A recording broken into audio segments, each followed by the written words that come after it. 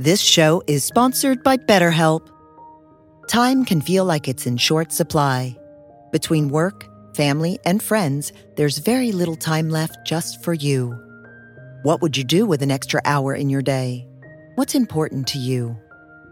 Therapy can help you find what matters to you so that you can do more of it. It's a great way to increase self-awareness, build a greater sense of purpose, deal with overthinking, and more.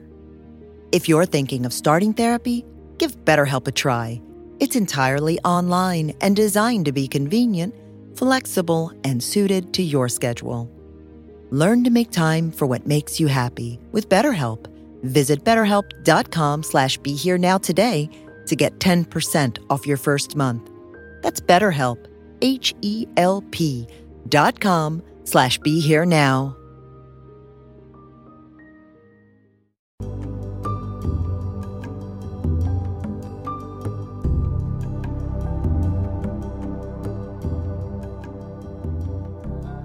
Welcome to Lama Surya Das's Awakening Now podcast.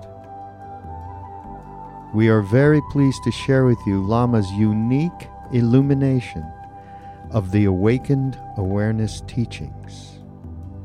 If you are interested in supporting Lama Surya Das's podcast, please go to BeHereNow.com/Suryadas.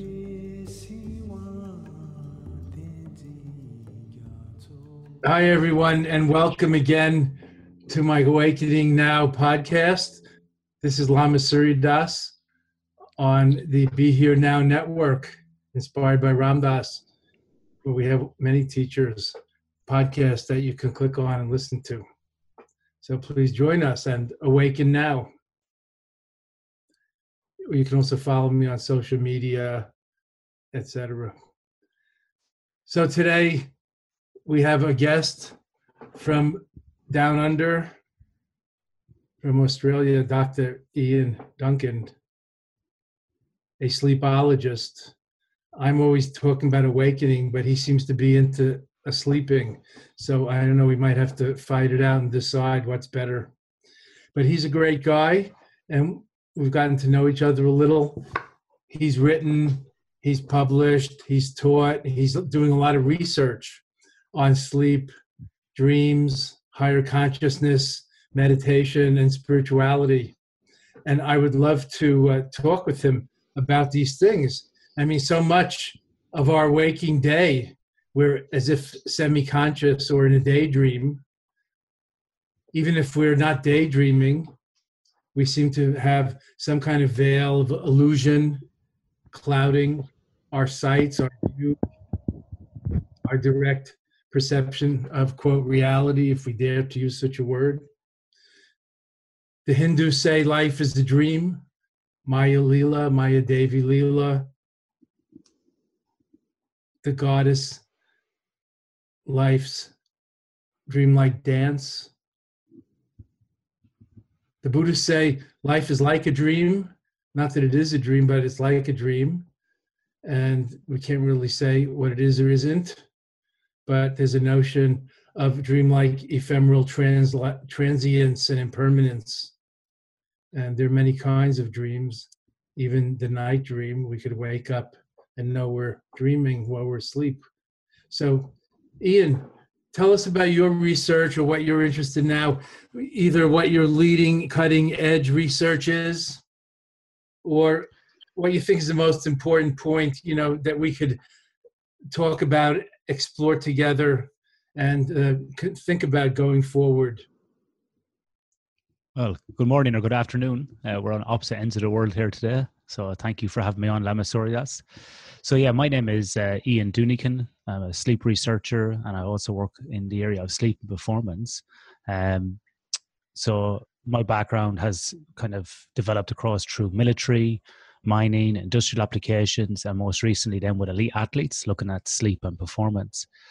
Now, I suppose going forward to your quote earlier is where are we heading with some of the sleep research?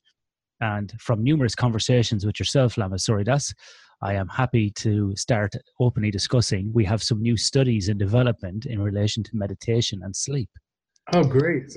Yeah. So the last time we spoke, Do I have to go oh, to sleep to study this, or is this part of my awakening mission? you're not the first person to Yeah. make these sleep jokes to me, so Oh, I'm I sorry. got I've heard them all. Sorry. I got to keep rolling here. I'd be good.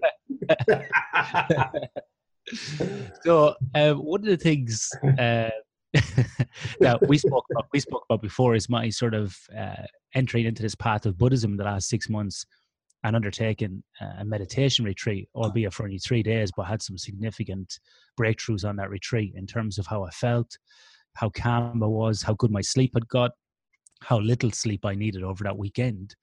And through exploration and conversations with yourself, I have contacted our local Buddhist Society of Western Australia. I think the biggest Buddhist society here in Australia, under Ajahn Brahm, who was under Ajahn Chah of Thailand, which Jack Cornfield was with as well. And now myself and one of the monks are discussing a potential sleep study on those people doing a 10-day silent retreat, which we have been speaking to with the local university here, which I have an adjunct position with. So we are going to start looking at the positive benefits of meditation on sleep, because many people report these, and I've had many discussions with one of the monks here in the monastery. Many people report these benefits, but they haven't really been studied in this applied setting of a retreat. So that's kind of where we're going to start heading now with some research in 2019. That's exciting. How many people are you going to have, in like the initial study or in the initial retreat? Since you mentioned the 10-day retreat, it sounds like a selected group rather than like studying all the, first year students at the college or something. Well, that is one of the downfalls of lots of laboratory-based university students, is you get everybody looking for a $10 fee. Right. You get a $10 voucher for the cafeteria. So you're selecting your recruitment and selection is a bit skewed. So one of the great things about the Buddhist Society of Western Australia here in Perth is that they have a retreat center approximately about a mile away from the monastery, which is purpose built for lay people and sort of spiritual adventurers like myself, where we can go. And everybody's got their own room, their own ensuite. It's got a big meditation hall. It's kind of this perfect segregated community where people can go to do it. And so these retreats book out really quick, and they can hold up to 60 people in one of those. So we should have some sizable numbers. And if we don't get enough numbers in one retreat, then what we can do is we can continuously recruit, maybe get 20 in one retreat, 20 in another, and so on, because each retreat follows the same pattern. So we get this lovely before the retreat, during the retreat, and after the retreat.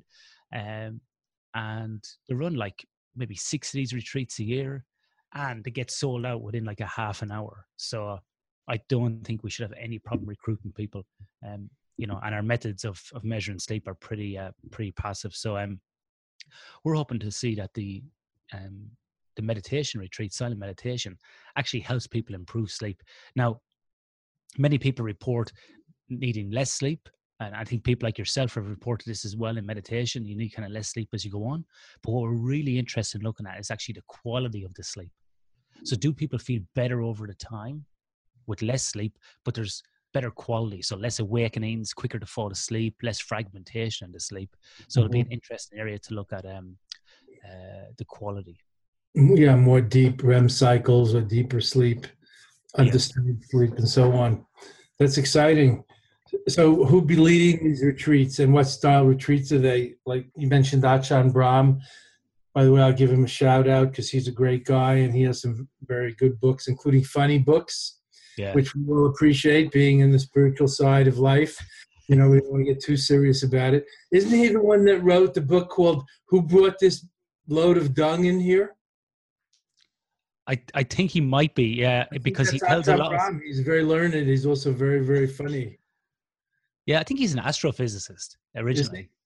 Yeah, it's brought the load of dung into our lives, which is funny. For a monk, he's a very pure monk. Yeah. So good for him.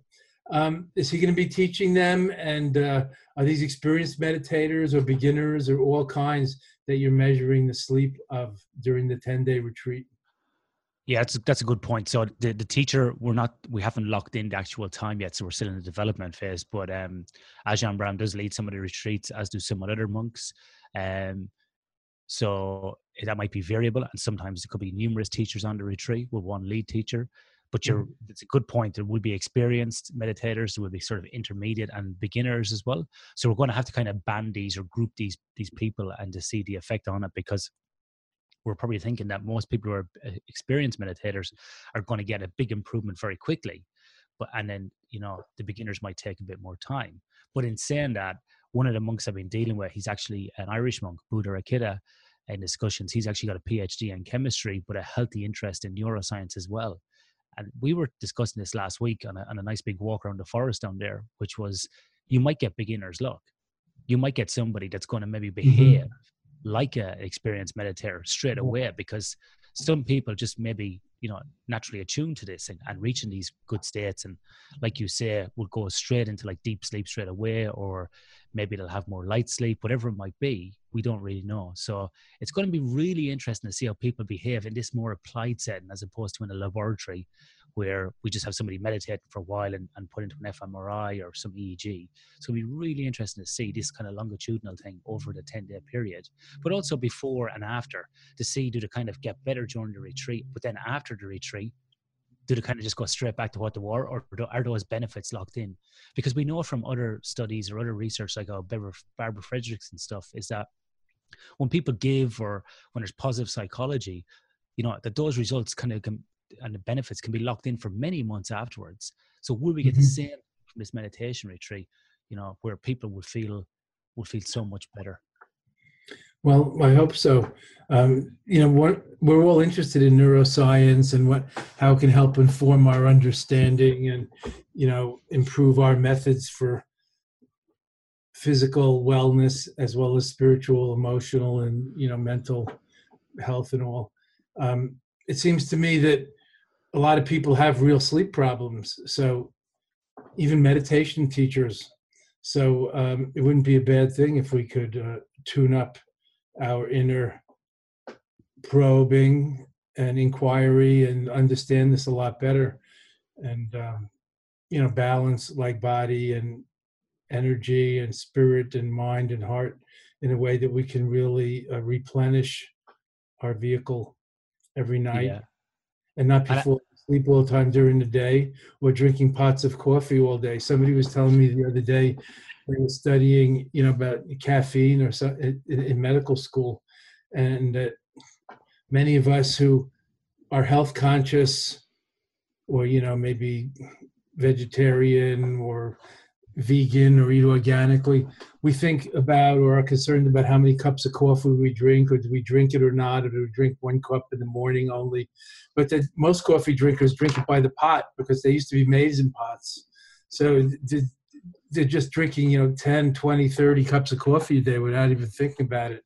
And also in diet sodas and things like that, the caffeine. So no wonder why people have sleep problems, not to mention anxiety, jitters, and nerves. Yeah, this is an interesting point. And this is some of the research I did with elite athletes here in Australia that were elite Olympians or people who played at a high level for rugby union. And it's interesting because one of my studies actually was on caffeine and the effect of caffeine on sleep after a competition. And another study I did as well was around electronic device use in combat athletes with judo players. And I think this is an interesting thing in a silent meditation or any sort of meditation, particularly when we take people out of the sort of the normal world, so to speak. When we can... Silent meditation can be a combat sport, It can be against yourself. Yeah, exactly. Ego. You might not even be in the same weight class as your ego. It could be so big. Well, it's funny you say that, because I've been doing a lot of yoga the last 6 months, a lot of hatha yoga, like 4 or 5 times a week.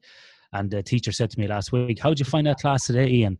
And I said, "Do you know yoga?" I said, "It's like going into a fight." And she goes, "What?" "No, it's very peaceful." I said, "No, it's like going into a fight." And she goes, "What do you mean?" I said, "Every time I come here, I'm fighting with myself." And she goes, "Oh, okay, I get it now." So acceptance goes a long way. But go on. You were talking about your caffeine studies.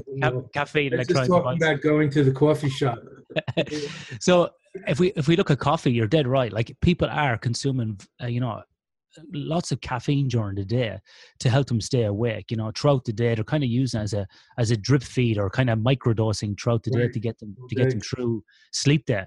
And we know that from studies in America or here in Australia, that 1 in 3 people are chronically sleep deprived. So people are using this ergogenic aid to keep themselves awake. The problem with that, though, is that when you consume caffeine, habitually like this, it's going to keep you awake at night. And particularly if you're consuming it within like 4 to 5 hours before bed, because it's going to affect your sleep overnight. And many people have coffee after dinner as well. So on these meditation retreats, are people going to consume less caffeine? It's going to be of interest as well. As time goes on, do people consume less coffee? Does that have an impact on their sleep? Is that going to improve it? Because we know when people go off coffee, after a kind of washout period, there's definitely improvement on sleep. But the biggest thing, I think, is the use of electronic devices and external stimulus. Now, there's varying degrees of results from the use of electronic devices across general population to elite athletes and so on, in terms of how that affects your ability to fall asleep. But I think what's more important, or what's really interesting to look at, is not even electronic device use, but it's the activity before bed. Now, I know that in sort of the Western world, this is becoming more and more prevalent across all sorts of groups, where people are coming home after work, they're having dinner, they're bathing their kids, putting them to bed, reading a story. And most parents then are jumping back on email for 2 hours before they go to bed to try and catch up on stuff that they might have missed out on during the day, or we have this 24/7 society.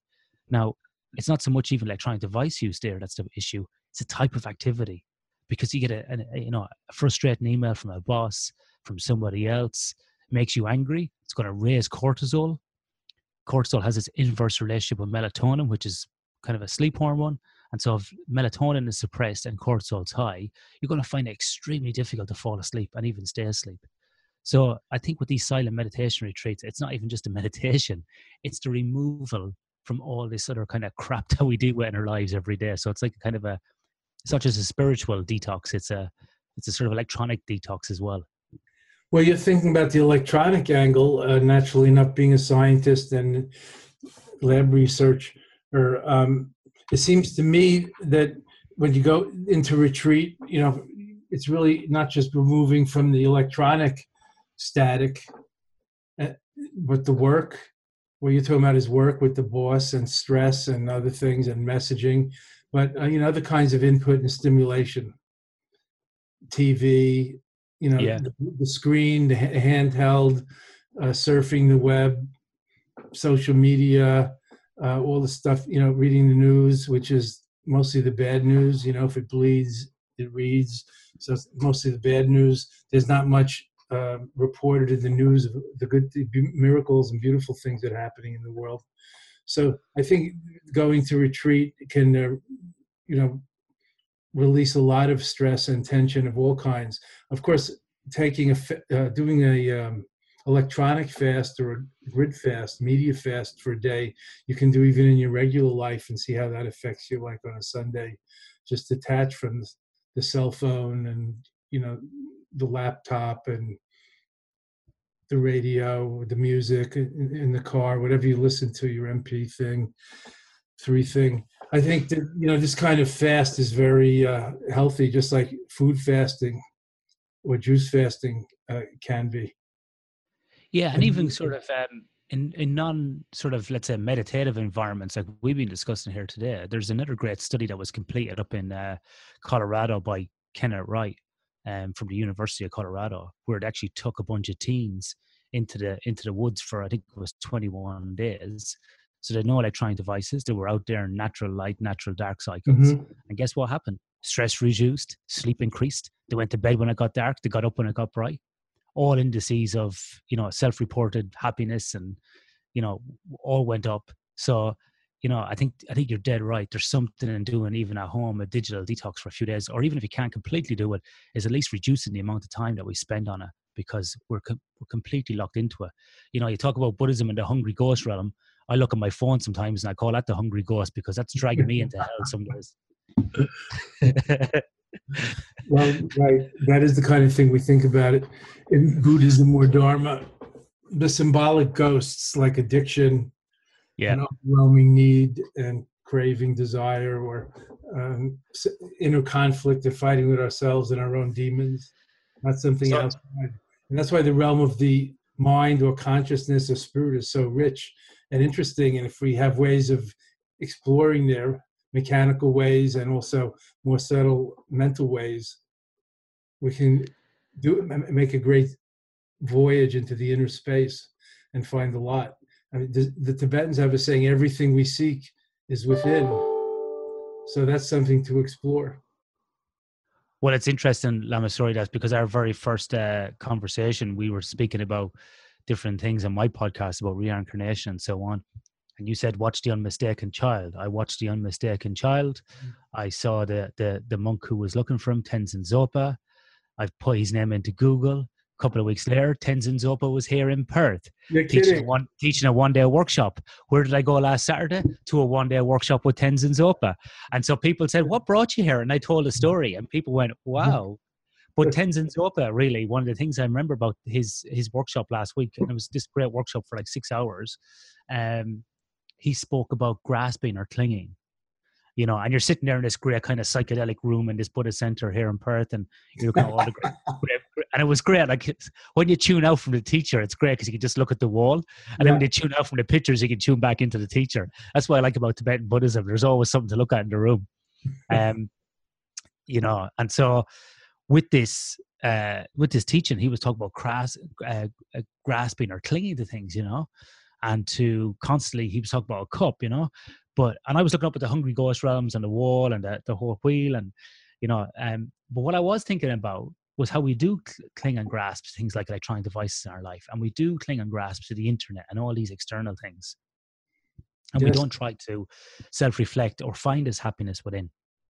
We're constantly looking for an external stimulus. Right. Well, that's a kind of addiction, and you know, it's hard to stop, take a break. I think that's, if we're going to stay with the sleep subject, you know, a lot of people say they can't fall asleep at night because they can't turn their mind off or they can't stop thinking, would be, you know, a more literal way of saying it. And of course, there are ways to do that by breathing and meditation and relaxing and concentrating or listening to music or white noise or a pink noise. I heard is a new designation for really healthy healing sound. It's not just white noise. Pink noise, like the sound of the ocean, is different than white noise. Apparently, it has more sound nutrition somehow, according to some article I read lately. I think it was in Science magazine, but you never know. There's always some alternative facts, no doubt, in these days. You can't believe everything you read, or worse, you can't believe everything you think, Ian. Well, that's true. Yeah, I think it was Stephen Hawking who, when his postdoctoral work, completely destroyed his own PhD thesis and proved it wrong. So you know, that's the great thing. I'm always looking to be proved wrong by myself, not by anybody else. That's called growth. That's called growth. Good for you. But this whole thing about meditation is pretty interesting, and I've been listening to lots of podcasts on this and lots of talks on it. And the more I listen, the more I hear, and it's you know, it's interesting from a Tibetan Buddhism thing side. If you want to kind of correlate back to your area, is that the Dalai Lama said that there is no better meditation than sleep, which was quite a powerful statement. And I was like, so he's placing so much emphasis on sleep. But also in talking to Buddha Rikita here in Western Australia, he also speaks about that the Buddha, you know, talks about insomnia in a different way, that the benefits of meditation, the benefits of Buddhism is to, you know, help you get to sleep. It helps you stay asleep and also stops you from waking up early in the morning, which really are the three types of sleep insomnia that we have. We got sleep onset insomnia, sleep maintenance insomnia, and early wake insomnia, so to speak. So they're the three types of insomnia that are classified in the American Academy of Sleep Medicine. Now, that's 2,500 years ago the Buddha said that, and so I'm sure these things have been around. We haven't reinvented them or invented them ourselves, but it's interesting that those things have been spoken about, you know, through the time. And then the other one I've been looking at is that sleep, and this I think was listening to Robert Thurman and so on, is a preparation to enter the bardos when we die. Mm-hmm.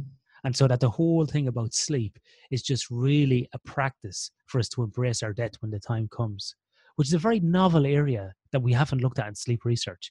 And I think this whole side is ripe for opportunity in sleep research for us. Yes, well, they say that falling asleep is the little death, and we can rehearse our death every night by doing sleep yoga and dream yoga and lucid dreaming and all, and prepare to go into the bardo consciously rather than unconsciously driven wherever our conditioning or karma takes us. There's a lot to learn there. Some of it's encoded or even explicit in the Tibetan Book of the Dead, and there are other practices like the dark meditation practices and other things like that that we can do. In our 3-year retreat, Lama training, I can't remember if we talked about this before. I sat up in we sat up all night. That's traditional in like a meditation box instead of a bed. So we were kind of sleeping lightly, and it's easier to awaken in the dream and know you're dreaming. And when you wake up in the morning, it's not the same kind of pulling yourself out from the depths when you sleep sitting up. Not that I'm recommending it to any of our dear friends or listeners, kind of what yogic austerity for advanced meditators. But I found it very useful, especially for lucid dreaming and staying consciously awake while falling asleep and going through the stages of first hypnagogic images on the back of your eyelids, which is like half asleep and half awake. And then you go into the kind of unconscious or semi-conscious dark, let's say, but there's still like an inner light that you can know or see by. If we practice doing that, they say that then we can do that when the big death comes, when you stop breathing, when it's time to go on with your, let's say, spiritual journey or your more subtle journey, when this body is done. Yeah. No, I think it's really interesting, and we haven't really seen much of that in the literature at the moment from a scientific perspective, about the interrelationship between sleep and death and the bardos and so on. And I think sometimes as scientists, the scientific community, it's very easy to kind of dismiss the philosophy, religious side of these things, but it's definitely an area that needs to be probably researched more, I think. I think the scientific community is coming together, more overlap, more interface, more cross fertilization with the spiritual community and the religious community too. The popes had meetings with the heads of many of the religions and talk about these things for days in detail, not just one day. Or his main religious advisor representative has. And a lot of us are doing that. Maybe you could foment some sleep research into this little death that Bob Thurman was talking about at night, and get some people to experience that, or and test them like you are with these 10-day meditation retreats, or somebody related to you could, or one of your graduate students or colleagues. It's a great subject. Yeah, no, definitely. Yeah, there's definitely opportunity here, I think, to do lots of different things. But we're going to start with this meditation retreat next year, and hopefully we can start to see some benefits from this. Yes, in the Tibetan Book of the Dead, some of it's explicit, and we read it to the dying or dead person. And some of it's more implicit or coded, needs to be explained by the oral tradition or the yogis. In fact, Ian, just to blow your mind, since we're talking about research, in Tibetan Buddhist tradition, we means the tradition has, in general, a way of continuing to be conscious and meditate after death. So that's why Bob Thurman was talking like that about falling asleep, because you can prepare for this. And somebody even sent me a picture the other day through an email or text from India of an old Tibetan meditation master who was sitting up and meditating some days after his body stopped breathing, in other words, clinical death. And he was still pink and rosy-cheeked and not, the body was not deteriorating. So I think there's a lot of room here for expanding the paradigm of, who we are and what we are, and where we, when we start and when we're done, or is there a continuity, and is it all, connected to the source, to the one? We start to really identify more with the oneness rather than the separateness. Then we'll have less fear also of falling asleep or of dying. These people exist. I've met some of them. I saw two meditating for 10 or 12 days after they died when I was in India, the great Dujum Rinpoche, and I forget which one the other one was. And it's very true. The University of Wisconsin guys, Richie Davidson, is trying to put fMRIs on their heads, but to get the equipment to the people in these places is usually a big challenge. But the interesting thing is the consciousness seems to still inhabit the body, even though the body is not breathing. And there may or may not be mental activity, which is what they're trying to research. But as it's practical for us, I think it's something that we can do every night as we're going to sleep and see what's going on within ourselves as we're falling asleep, like gaze into the light behind your eyelids and go to sleep fall asleep consciously and relax into it. It might help you fall asleep, stay asleep, and wake up more rested, as you said, the Buddha said. Yeah, no, definitely. And I think it's important to probably know as well, I'm sorry to ask, is that in the sleep science community, we still don't know what the purpose of sleep is. We still don't know. Like, people kind of go, well, what's the one answer? Like, what's it for? And what's the cheat code? And what's the silver bullet? We don't really know. Like, the whole kind of sleep world wasn't really explored. Well, it was in little bits. Like, so originally, like Socrates and people like this, philosophers said that sleep was only because of food. So we ate food, and the vapors from the food went up into our travel up through our body, we did through our head, and made us fall asleep. That was some of the original concepts behind what sleep was. It was a response to food, and probably because people felt tired after lunch. But it's only the late 50s, early 60s that we really started to understand what sleep stages was. So you talk about REM sleep, light sleep, deep sleep. We only knew this in the early 60s. Research into sleep then has been very much a kind of reverse engineering type. What happens if we take away one night of sleep? What happens if we take away the first part of sleep, which is predominantly non-REM sleep, which is physical repair? What happens at the end of the night if we take away REM, which is really, really important for recovering, of the brain, really? So we know if we give too much caffeine, take away caffeine, it's all this kind of, looking for these little bits of cause and effect. But the overarching thing, or the overarching goal of sleep, we still don't have a consensus. We know that it's important for different reasons. We know if we don't have it, we gain weight. We have obesity because leptin and ghrelin levels in our body get kind of screwed up. We also know then that if we don't get enough sleep, that it can lead to mental health issues such as depression, anxiety, giddiness, whatever it might be. It can make pre-existing issues worse. We also know from a performance perspective, whether it be physical or cognitive, that we're going to have impairment as well. So we know all these things can happen from it, but we still don't know or can't say why we have sleep. So I think it's still really interesting as a society, that we don't know, but also we should be exploring all these other parts that are related to sleep. And one of the benefits of sleep, and I suppose the relationship with death, for example, in a Buddhist context, is this is one of these great experiments, because if we don't find out in an experiment, we're going to find out very soon ourselves when we die. So we'll know the answer sooner or later. Well, the Dalai Lama said he's kind of not rushing, but he's kind of looking forward to the day he dies. He's very interested to see what happens from a sort of scientific and philosophical or existential point of view. That was pretty amusing and interesting. But he's got the comfort of knowing he's coming back. Well, he's been around the clock a few times. He's okay. That's fine, but we probably have too. Don't push it further away than it is from you. So here's a question, Lama. Sorry, I did discuss last week on one of these great. I just want to reiterate that point I just made for our listeners. Don't push it, whatever it is that you seek any further away from you than you already feel. Like by saying the Dalai Lama, oh well, he, but not us.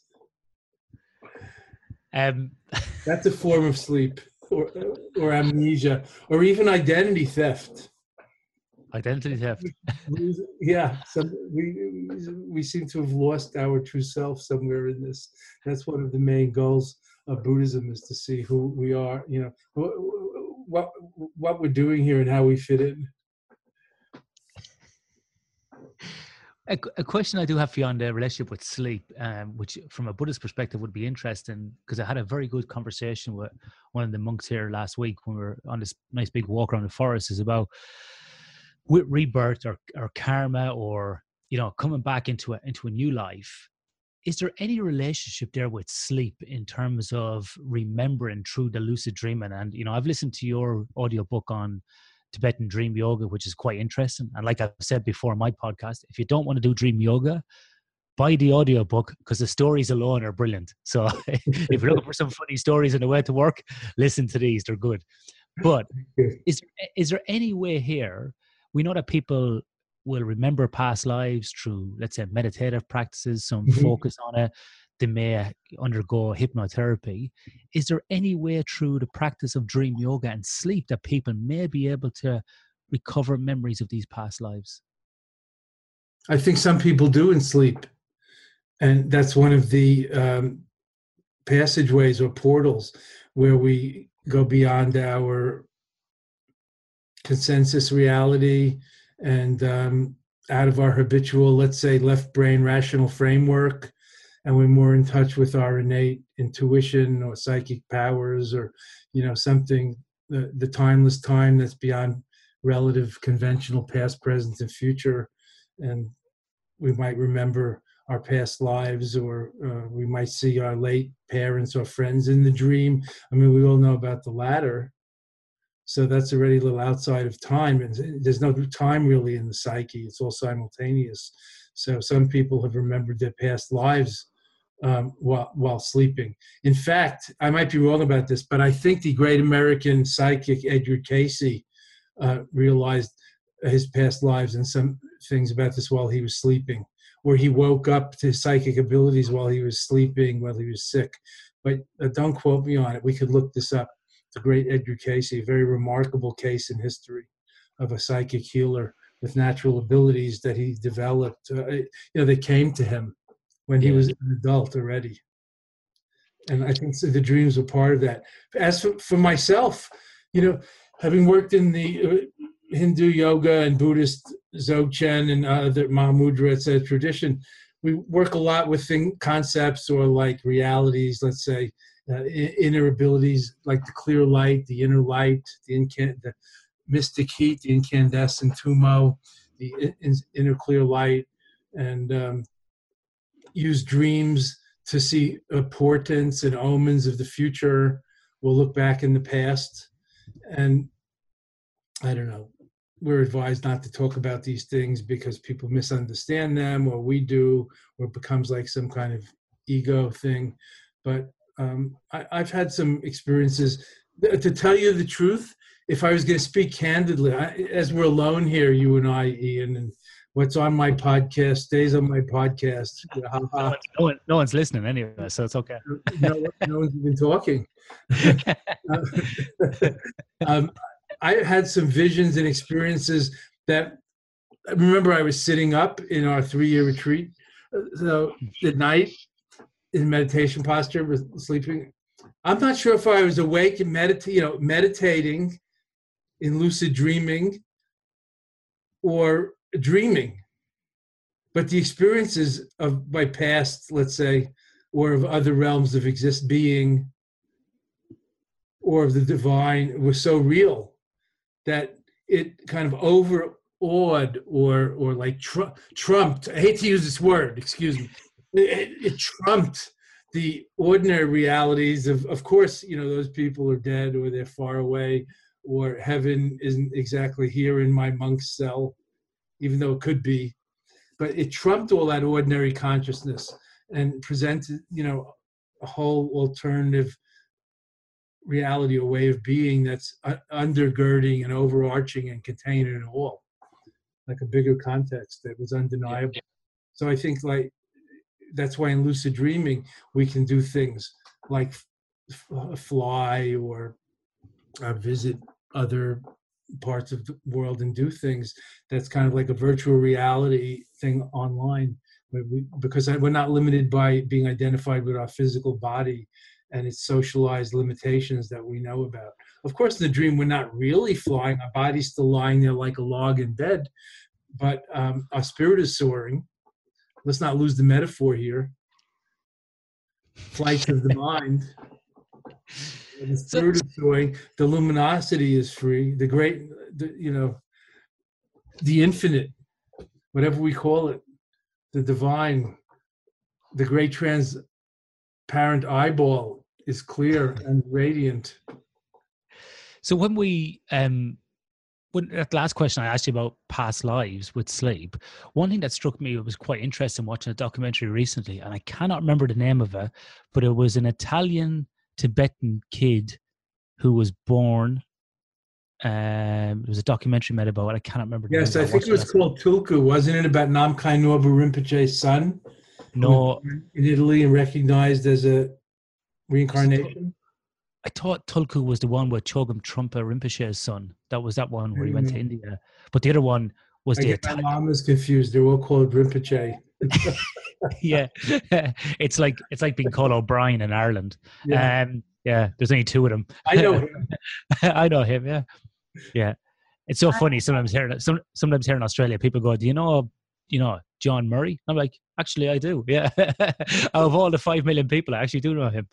But in this documentary, it spoke about this Italian kid whose dad was Tibetan and his mother was Italian, and you could see in the documentary he had a bit of trouble with his dad and Buddhism, but he wasn't really kind of into it. He was a bit standoffish. His dad was, a famous teacher.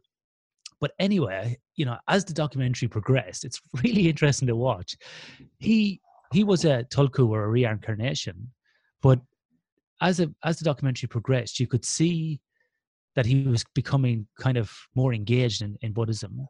And then when he went to, I believe it was a part of Nepal or India, I can't remember now. I've watched so many documentaries recently, but he started actually going, "Oh, that's the stupa I remember. That's the pagoda. That's the blah, blah, blah." And they were like, "What do you mean remember? It was only built 2 years ago." So he was dreaming about when he was younger. He was having these dreams, which weren't about past life, but actually about what he was going to do in the future. And he was like portents and omens, foresight. It's a psychic ability. So he was pointing out these things in the room. Oh, that used to be over there and this used to be here. And people were going, yeah. And even though he'd never been there, and he was in this kind of Tibetan-Italian mix, but he was the reincarnation of a famous, Rinpoche or Lama that had escaped. Master, yeah. Yeah. So it's quite interesting. Not only maybe can we use sleep to go back into past lives, but also can we start looking about what's going to happen, So, and I think a lot of people as well, outside of, let's say, any spiritual practice, will talk about having a dream or a nightmare, or people will say, for example, I dreamt my teeth fell out. That's a sign of, like, from sort of Freud and Jung, that's a sign that you're going to be betrayed at work. And then within 2 weeks, people go, "Oh, you know what happened? I had this dream a few weeks ago that my teeth were falling out. And then some guy at work stabbed me in the back and I got in trouble with my boss."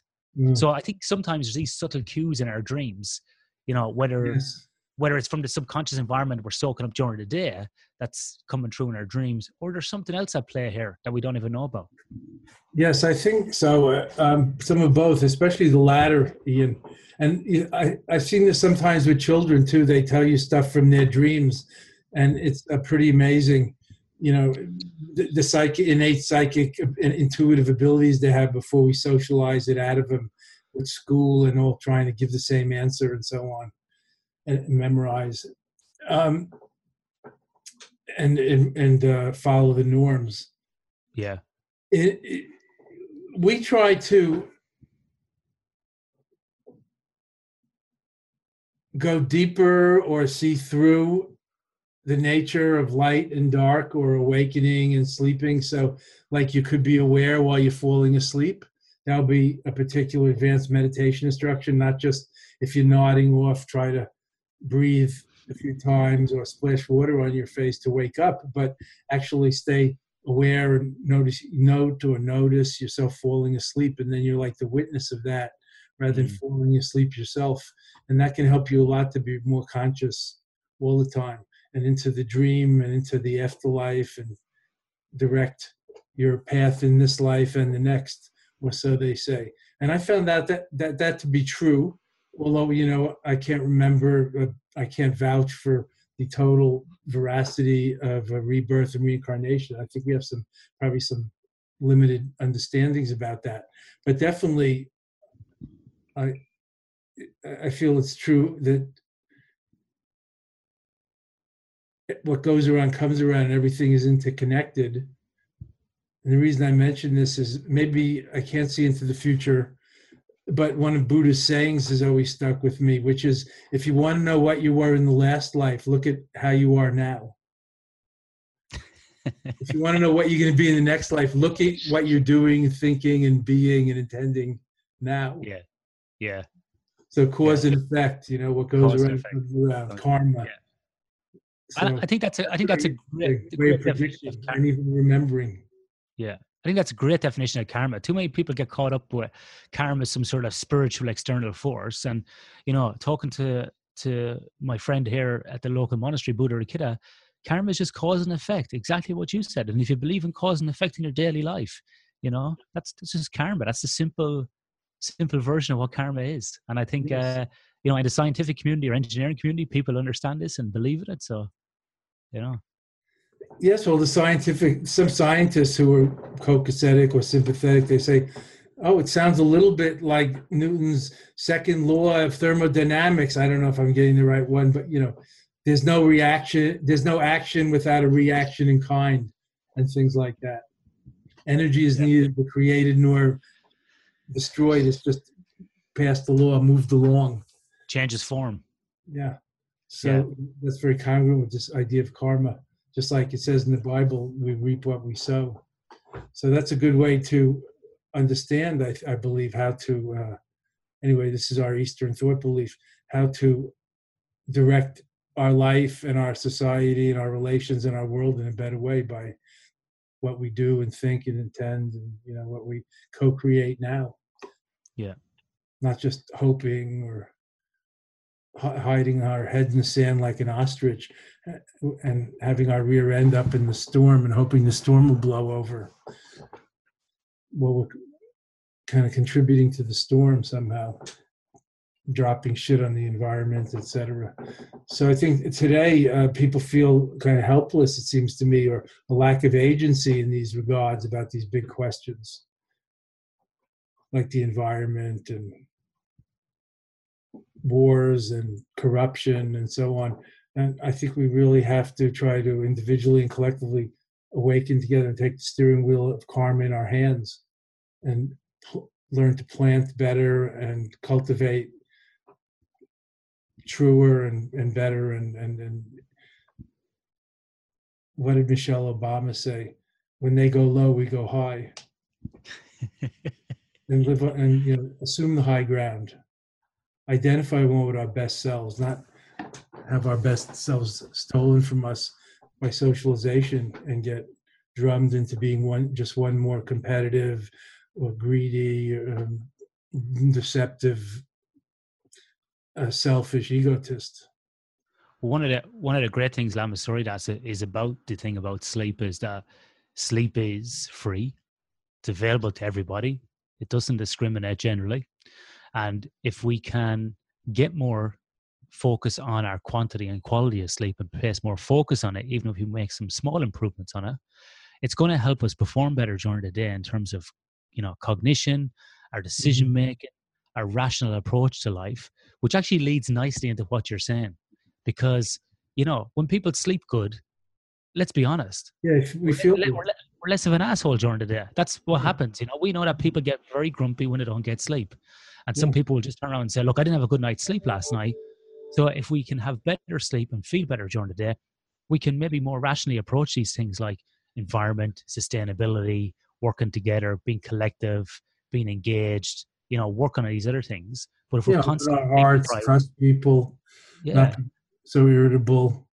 Yeah. But if we're constantly sleep deprived and constantly looking for some stimulus to keep us awake to just get through the day, whether it be sugar or caffeine, well, then we're never going to be able to get through to the next level. So we need to, in some ways, we advance as a society, but in other ways, like we're regressing in terms of, our focus on health, in sleep and well-being and our cognitive performance. So these things really, are mutually beneficial. Well, the Buddhist Hindu worldview is more of cyclical rather than linear. So when people often ask me, is everybody going to be enlightened in the end or get to nirvana or heaven? And that's not our way of thinking, really, but more seeing the cycles of life, like the seasons, going round and around, and lifting ourselves up where we are, or being deeper at people as we are, and opening our hearts to it all now, and not waiting for Messiah to come later, or when the world ends or doesn't end or eternity begins. It's so theological.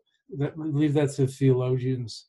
But since you mentioned sleep is important for mental and emotional stability and health, I notice some people go crazy, literally insane, if they don't get enough sleep, and that's very sad. One of my friends, dear old mother, who was sane, wonderful, loving mother her whole life, went crazy in her 60s from, I don't know if it was badly treated and managed or it was just inevitable from weak sleep treatment. And she just got worse and worse and more insomnia and the drugs and the upset and the changes and the side effects. And she, was insane. She ended up living in an asylum because of, the doctor's diagnosis, they watched it happen, was sleep deprivation. Yeah. It was so sad. And then they said, this is a phenomena. It's well known. And sometimes it shows up as other diseases or mental pathology, psychopathology. But sleep is so important.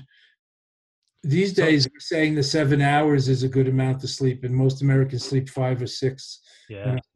Deprived. People used to say 8 hours was the right number, but it seems to me it's kind of personal, just like how much you exercise or eat or think or other things. What do you think, Ian? Well, so 95% of the population or more are going to fall between 7 and 9 hours required. Many Westerners, particularly in places like Australia, Western Europe, and in America, will say, "Oh, that's crap. I get by on 5 hours sleep, and I'll feel just great." Less than 1% of the population can actually properly function on 5 hours sleep or less a night. The challenge is that many people are just getting 5 hours and they're just scraping through the day, and so it's very hard for us as humans to objectively measure our performance, because we just normalize. And we know from numerous laboratory studies or field-based studies, those people who said need 5 hours, if we actually declutter their life, get rid of all this other stimulus like we spoke about at the start, and we get them having 8 hours sleep, they jump out of bed the next morning and they're like, wow, I never felt so good. So, many people are just scraping by. So most people should need between 7 and 9 hours sleep. And you're right, it's very personal. Now, in saying that, if you get a bad night's sleep, 6 hours here, 6 hours another night, that's okay. It's not going to be perfect every night. So it's this balance of having a focus on your sleep, but not getting too stressed, And I think this is a great time as well, Lama, sorry, that's to plug some of my free resources, which is if people are interested, you can go to Sleep, the number 4 Performance. So sleep4performance.com.au.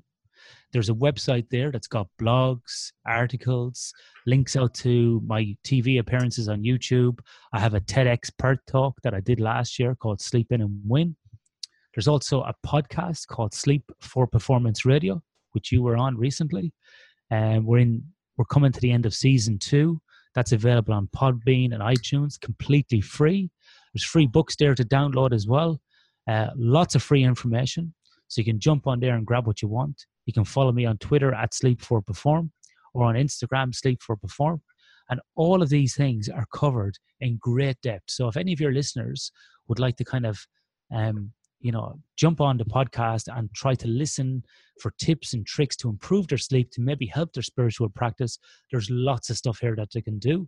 And if there is a specific question, they can fire the questions to me, because if I get enough questions, I often do a special episode where I address those listener questions as well. So there's lots of free information out here that we can use to help people in their spiritual practice and in their daily work life, whether they be, a stay-at-home parent, they're in a corporate job, they're studying, they're traveling, just to help them get the most out of life and really, live life to their full health and potential that they can do. Thank you. That's very helpful. Many of us have had sleep issues. What about you? How'd you get interested in this? Do you have a sleep issue, or do you sleep 7 to 9 hours a night, old chap? Well, old chap, young buck. Yeah. So I generally tend to get between 7 and 9 hours on average. To answer your question about how I got into it, I started my career off in the military as a soldier, and I was always interested in why I felt crap with no sleep. And people were like, you can just train yourself to get by on no sleep, which I always thought was, not true. Then when I left the military, I worked in health and safety for a long time. And in my own personal life, I like to undertake crazy events. So I used to, up until this year, undertake 100-kilometer mountain runs. That's continuous 100-kilometer runs, or even up as far as 100 miles, 160 odd kilometers, which I did in Leadville in Colorado twice. So it's running at altitude, which obviously affects your sleep, and then running for 27 hours, 42 minutes and 19 seconds. So all of these things I was very interested in personally, is how can I use sleep to recover? How can I use sleep as a preparation to go into one of these events? And so, this my whole kind of personal interest on human performance in the health and safety realm got me into sleep probably 10 or 11 years ago. And since then, I've really kind of cultivated my career into this area, where now I consult to industries or sports teams on this area. In this area, managing jet lag to performance, to scheduling of training, to how to optimize a sort of a schedule in rugby, for example, if teams are playing each other, to also then research as well with Monash University in Melbourne, and also with University of Western Australia here in Perth in Western Australia. So I kind of play both sides of the coin, where I do some research and do some consulting. But it's just an area kind of from a personal passion. So it's the old thing, isn't it, Lamasuri, that if you do something you like, you never work a day in your life. And the last 10 years, I've absolutely loved doing this work. And every day I bounce out of bed and I feel good. So I think even if I do have a bad night's sleep, it helps that I go to a job where my boss is brilliant, because it's me. But my boss can also suck some days as well, because it's me. So, and it's great, and I enjoy it. So, I really like it. And I like engaging with people like yourself, doing the podcast or through research or consulting. And so I might be talking to a Buddhist monk one day. The next day I might be at a factory speaking to some workers. And then the next day I might be dealing with an elite sports team. And then the next day I might be at home writing a manuscript for a research project. So for me, this variety is awesome. And it's all leading into one area. Just really trying to, my overarching message or my overarching goal of my work is to really try to support people in improving their sleep. Oh, it sounds wonderful. I'm sure. I know I'm interested in, we're all interested in how we can improve our sleep and rest. I was thinking when you were saying the scientists don't really know or agree on what's the purpose of sleep, I was thinking, I'm a simple man. I thought the purpose of sleep was to rest, especially to rest, like in simple terms, the body and the mind. In very simple terms, that's what it is. But there's still no one reason why we sleep. So, but you're right. In a very simplistic term, that's what it is. But sometimes the simple answer is the best. We want to get too complicated. Just my shot at it. I'm more the question man than the answer man. But I did want to say that you've been into Buddhism this year, and you went to retreat, and you're talking to monks, and so let's say that's on the positive side. I rejoice in your merits. Yeah.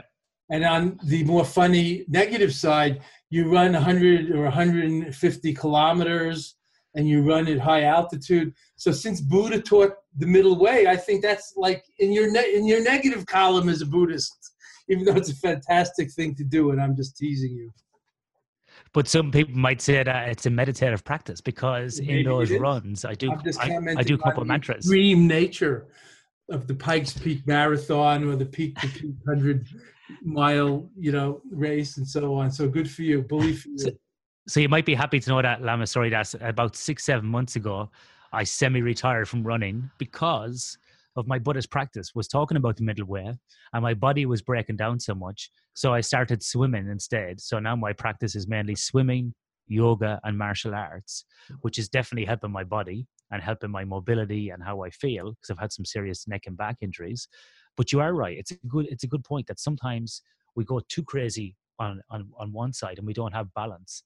Right. So that's why I say balance. Yeah, balance. And you're dead right. And that's why I'm sort of like semi-retired from running at the moment and giving myself, it was true meditation and it was true Buddhist practice that I did say to myself, look, in a loving compassion, like a love and awareness meditation, I was being too harsh on myself, first of all. So before I could do love and awareness for anybody else, I needed to look at myself and go, hey, you are completely destroying your body. You've come out of playing rugby as a youngster, you were in the military, then you had all this time of running these crazy runs, and not just the runs, but all the training for it and doing, combat sports. Right. Maybe it's time. Maybe it's time, Ian. You're the big 4-0 this year, or the little 4-0. Maybe it's time just to take a little bit of a break and do something else. Not saying you can't do anything, but just maybe chill for a year. So it's a good point. I hope that the next 40 or 50 years is even better and you have a long life in the Dharma and in the spirit. And really, all of us who are talking tonight and listening, may we all have long life in the Dharma and in the spirit and all, loving and awakening together. It's so important today. So Ian, thank you. It's been wonderful. And I'm going to look up your website again, Sleep for Performance. And I'm very interested. And I've been saying this for a long time. So over the years, I'm saying to you, I like to watch the Olympics and the elite sports. And I used to be an all sports all the time guy in my youth. And I'm always thinking if we practiced our spiritual exercises even close to the way those Olympic athletes and professional athletes and ball players and professional musicians practiced, this would be a different world. For sure. We transformed. So I'm giving a shout out also for, as Buddha said, practicing as if your hair is on fire. That was the other, every other day there was the middle way of balance and moderation. And then the next day it was practice as if your hair is on fire. So thanks a lot for coming on this Awakening Now podcast, Ian, and I look forward to further collaborations and co-creations. Awakening Now podcast here on the Be Here Now network, inspired by Ram Dass. And you can find, again, my output, communications, teachings and jokes on social media under Lama Surya Das, and my books and publications are out there, including Tibetan Dream Yoga. Much worth listening to, I hope, I think. And thanks to you all for being in this wonderful, beautiful, good dream with us tonight. And let's, even if the world is like a dream, let's make it for our children and grandchildren like a good dream rather than like a nightmare. Thank you. And love to you all. Thank you, Lama Sorigas. You're welcome. And good day/night, friends around the globe. Yin and yang. Imaho. Thank you all.